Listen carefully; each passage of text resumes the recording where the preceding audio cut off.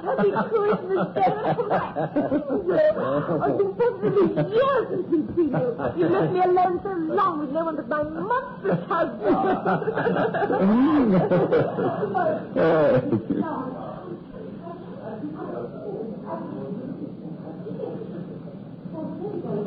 They were my dearest friends. Always have been. Always will be. Ethel and Christopher Farringford. I once proposed to her, but she told me she loved me far too much to marry me. A month later, she went to the altar with my best friend, and I spent the next 5 years puzzling out how a beautiful girl could possibly love someone too much to marry them. I went abroad. China, Australia, East Africa. I enjoyed good times, experienced the ebb and flow of fortune. Never married. Never forgot Petal. Then one day, I grew sick of traveling. I'd made money, but I didn't have much I wanted to do with it.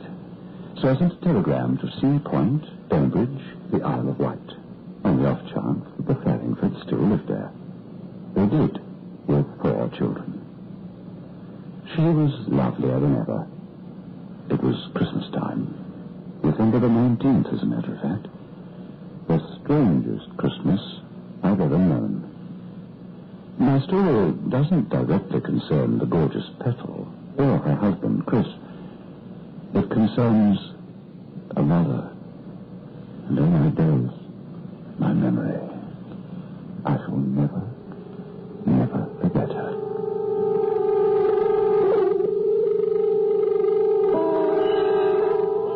In our series, Beyond Midnight, we present A Time for Thunder, written and produced by Michael McCabe.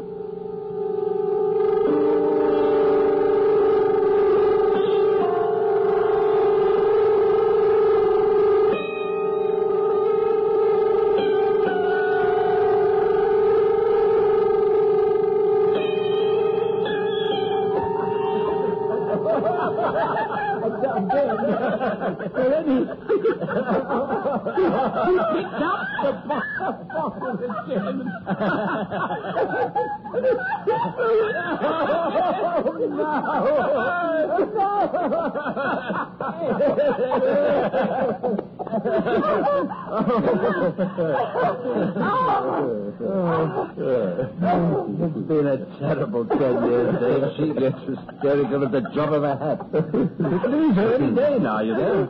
Carried away in a fit of laughter. R.I.P. Give me a drink. Oh. You know what the time is? And the blue. That one was nearer. What is the time? My friends, the hour is 3 of the morning. Oh, night is young. Drink. That's not what you're going to be saying at 6:30 when Steve wakes up. Why isn't it Christmas Day yet? Why? I want it to be Christmas Day now. You made him out to be mentally deficient. He is. Oh. They say the father always gives the favorite the toughest time. What's it like to be back on the island again after so long, Dave? Oh, 10 years. Children, bye-byes. Dave, you're staying till the new year, and that's that. No argument. In which case, there's a whole week to hear the Fletcher impressions on returning to my island home. Bed. Only half past. What you say? Dawn's coming. Look. It's going to be wet tomorrow, too. Today, I should say. Bed. Go and take the chill off the sheets. You do look tired, well done.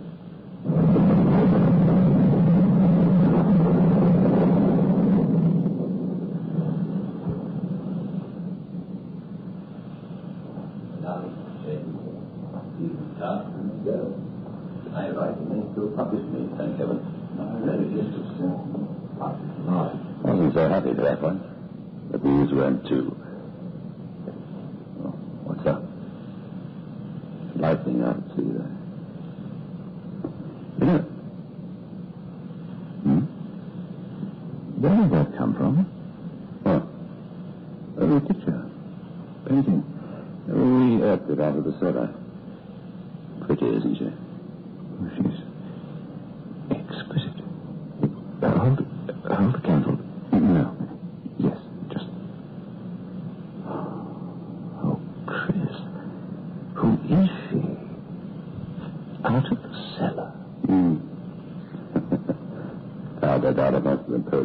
from the chateau near Carle in 91. I was looking for something to burn at the time. I've never been able to chop down even the dead trees around here. It was a dark, cold winter. Only a couple of years ago. We got the drop, and there she is. We'll have to have a proper look tomorrow. She's about 900 years old.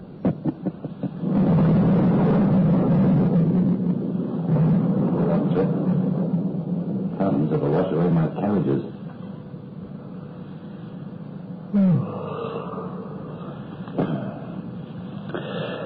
Okay, Dave. Room's all ready.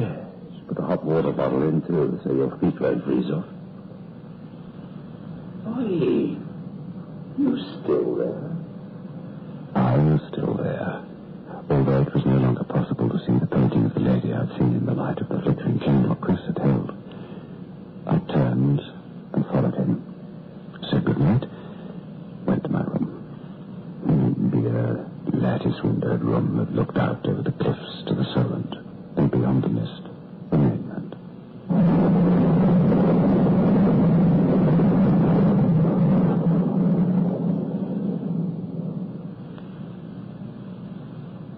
At 20 minutes to 4, I was still awake. There was a bright moon now. The clouds seemed to have lifted. I watched the moon scudding about in the night sky for a bit, and then, lighting a candle, I went out into the old panelled corridor to find her again, because it was the memory of her that kept me awake, just as that unbelievably beautiful face has disturbed my rest on 1,000 nights since. I don't know how long I had stood in that drafty Christmas passageway, looking up at the long-dead face, when the lightning made the house on the cliffs bright as day for a moment in time, and the thunder that followed 7 seconds later shook the Farringfords' home back to its genesis.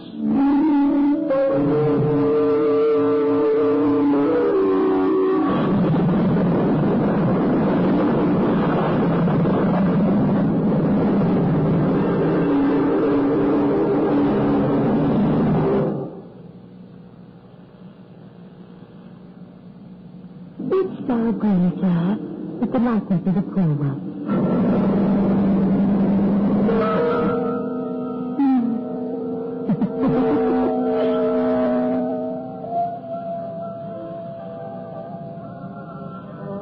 30 years of it, and it might have engaged the venerable Master Diamond to carry out the commission. But Master Diamond, I fear, is so young. It is for the swear and artist which had experienced the joys and sorrows of life to execute a likeness to another man. Then pray how in God's sweet land could the venerable Diamond have painted? Is it not the strangest thing imaginable that such as he should be termed venerable? Is it an appendage applied only to persons of note, perhaps? How vain I am to stand before a painting of myself. Wilt thou come down to the dance, Bob? Oh, forgive me, but who are you? Sir? I'm afraid I... 1,000 pardons, sir. Didst thou come to Bembridge with a vessel coach? Art thou the American gentleman? If thou art the American gentleman, pardon me, sir, for feeling the enigma. But I swore thou would be good enough to tell Sophie and myself about the fierce redskin men who inhabit part of our land. I'm sorry. Who are you? Anything that you believe, sir.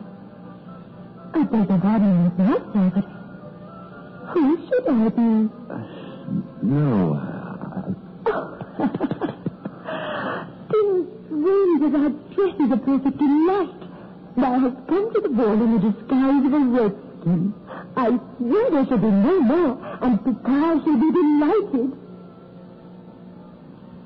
The air was full of sounds. The place where I stood was the same, and yet it was not the same. New smells assailed my nostrils. There was a new feel about the very air that surrounded me. And before me, come down from the picture it seemed, come into life, was... There aren't any words. If I say beautiful, delightful, exquisite, lovely, divine, every time I've ever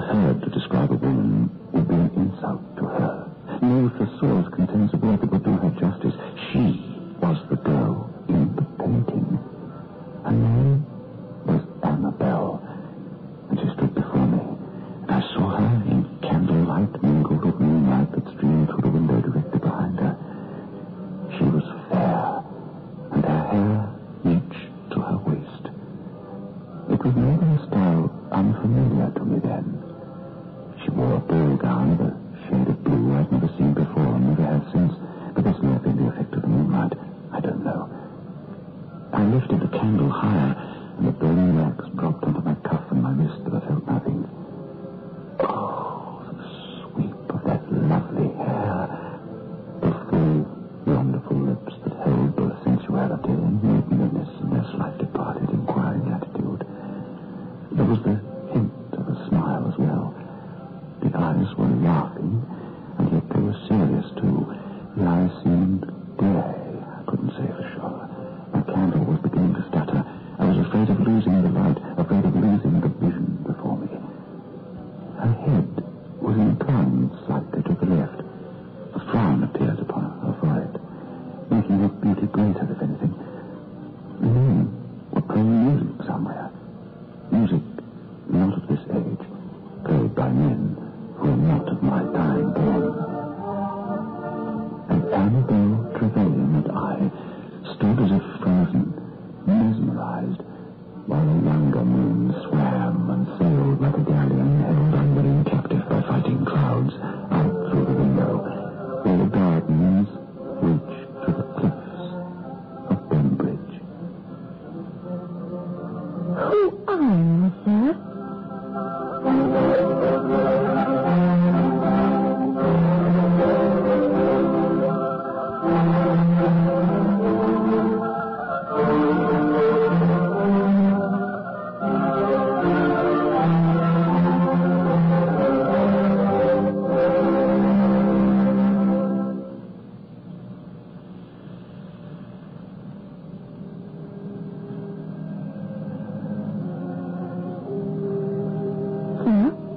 My name's David.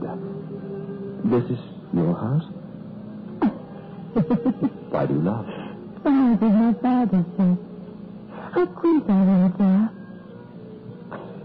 Do not just so I pray thee. Thou art the American who is to visit us for the Christmas tide. But I cannot know thy arrival, lest I go to inform you. No, I'm not the American. Not American. Then, Annabelle. David,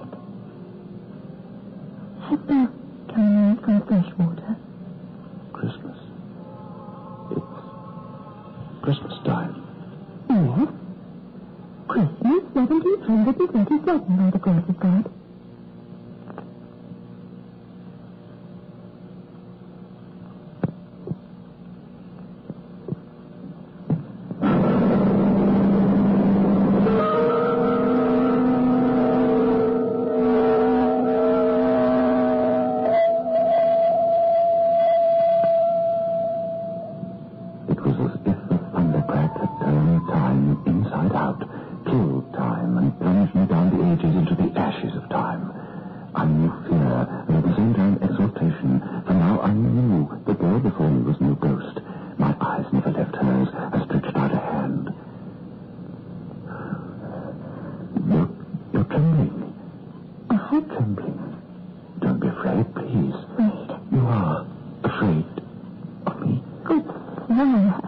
It is well, I did. Here, I feared lest perhaps I was distinct. Did it? But, flesh upon my feelings, 'tis really interesting enough. Annabelle. The light. Candles burn faster. I haven't any matches, I'm afraid. But it's all right. Perhaps we should go into the light, sir. To the dance. And at that moment, a bank of black clouds moved in from the Solent and covered the moon. The dark was the deepest I have ever known. I did dream while we were here. Dream. Closely carry Pumpkin into the fruit. Pumpkin is my good sister's dead dog. He is from Ireland and his family passed back to the ancient kings. Of no matter. My good sister... Yes?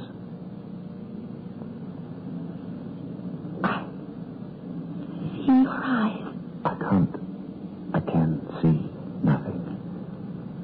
I dreamed of me, lying in the wheatfield. Dream? A gentleman from another place, and began to bend in the street. It was your face, sir. You dreamed this? Many times. There gentleman did take my hand. I have your hand. And it rose upon his lips. And his kiss was like icicles. Annabelle? Annabelle? Annabelle? Please, sir, I pray. Do not raise thy voice. Annabelle, please, don't be afraid. I promise I won't harm you. I promise I couldn't harm you. I love you. The gentleman in dreams, sir. Is for me. David's my name. Don't call me sir. No, sir. No. David is dead. In your dream, this man, the stranger, who was he? What? Has he been another place? Another time. He swore his love for me. I love you, love you. Started to love the stranger. Tell me quickly, there isn't much time. I love thee. Oh, I do not know thee. My heart is full of love. But I fear greatly. Why shouldst I fear, David? Storm's coming. I love the storms across the firmament. I love to watch. I mean, it was a storm that brought us together. A storm. And I'm afraid the storm will... Annabelle, your dream, this dream, do you know who he was, the stranger? No. Yes, but where I came from, do you know? Can you guess? I think now it's another land. My speech. Another land. I come from no more than a few feet away, but in time, centuries separate us. It is as if for the whole of this life of mine I have waited for thee, gentle lover. I shall have to inform Papa that from another far country. No, you must tell him nothing, because you see, you must understand. For the whole of my life, I have waited for thee to traverse the seas and walk the island path. I knew that I didn't have more than a few more minutes with her. I couldn't hope to explain to her what I thought had happened, because what had happened was impossible. I heard the approaching storm. The sky was illuminated by brilliant flashes of ancient lightning, and by these flashes I saw her lovely face, and by every stab of light her face grew lovelier. If it was Tuesday, David, upon Christmas Day, I was to come to me after the morning sun. Yes, smells of summer. How cool thou art. Winter is upon us, and the snow upon the fields and the grasses. I want to see the snow.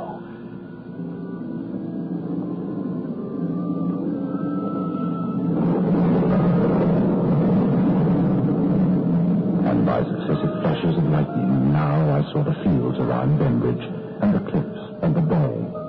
It was a strange, white, beautiful, empty world I looked upon. A world I've mourned for since, oh, so many times. A world in which a man might walk and run with his beloved for hours, for days, and never meet a single soul other than his heart's delight. A world unpolluted. A world of beauty, of poetry. My world. But I was born by mistake, out of my time. In the bay of Bembridge, tall masted ships appeared frozen into that ancient sea. My love. I've spent a lifetime searching for you, a lifetime. We shall never come apart again now, and we shall not be together. Annabelle, I brought her right hand, her beautiful hand, up to my cheek. Her fingers explored my face in the darkness. By lightning, her face was solemn. I felt the tears falling. I begged her not to cry, and tried clumsily, hopelessly, to explain to her that I couldn't stay long. I knew instinctively what the message in the thunder was. It would carry me back over a distance of time. On her hand was a ring.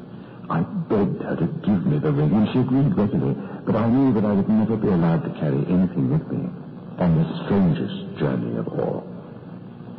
In the gardens close by the spring where the brook overflows in autumn rains, David, stands the Bembridge oak. It is said that a Norman knight did plant it at the time of the conquest. On the northern side, not far from the north, the oak is scarred and there is an indentation there. In it shall I place my ring? No, somewhere safe. Safe. But an oak has stood for... There are axes and men, and oaks can be chopped down. This house. Somewhere in this house. Here? But how is it, my love? How is it? Annabelle, I come from another... In my time, this house is still standing. Please, where?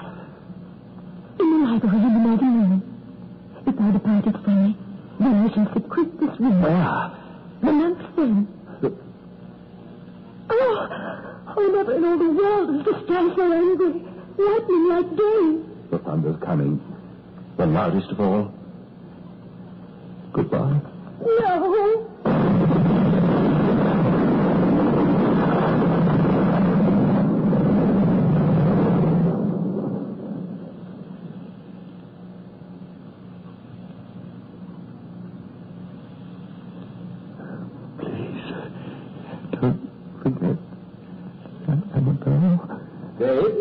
Take it, darling. Please. The ring. Oh, can't you see all these terrible electric storms? Dave? He's looking at the picture again. Got to think about her, haven't you, old son? Blimey, not worth going back to bed. Let's have some tea and decorate the... How'd you know about the library? That was pulled down before I ever knew you, wasn't it? Yes, that whole wing went, when I was a kid. Oh, not... It's gone. Why? What's up? I'm glad they did pull the place down, actually. Otherwise, we'd never have had our family heirloom. Hmm? Look, isn't it beautiful? Only allowed to wear it in high days and holidays, mind. Very precious. Dad found it behind the paneling in a sort of cubbyhole cupboard place. Oh, darling, not cubbyhole. It's where during the persecution of the Catholics they... Let me see. Yes. Quite a few bits and pieces in there, so my dad told me. Letters, bits of rag, all in a box. It's letters. What? Darling, you're most odd. Where are the letters? Just a minute. I haven't a clue, old son. More tea? Chris, Petal, love, forgive me, but it's important. Have you... are the letters still... Well, I never saw them. I suppose the old boy heaved them away. I mean, there wasn't anything that...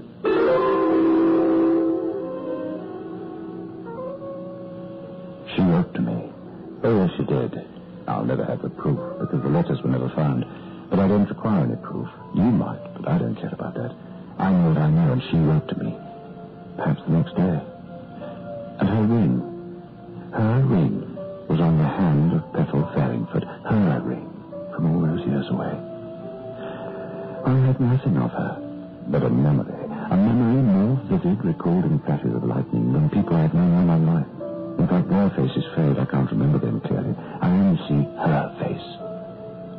My poor dear friends Petal and Chris thought I'd taken leave of my senses, because that Christmas, whilst most of the island people were celebrating, I toured the churchyards of Bembridge and Sandown, Ratcliffe Bay, and even as far as Ryde.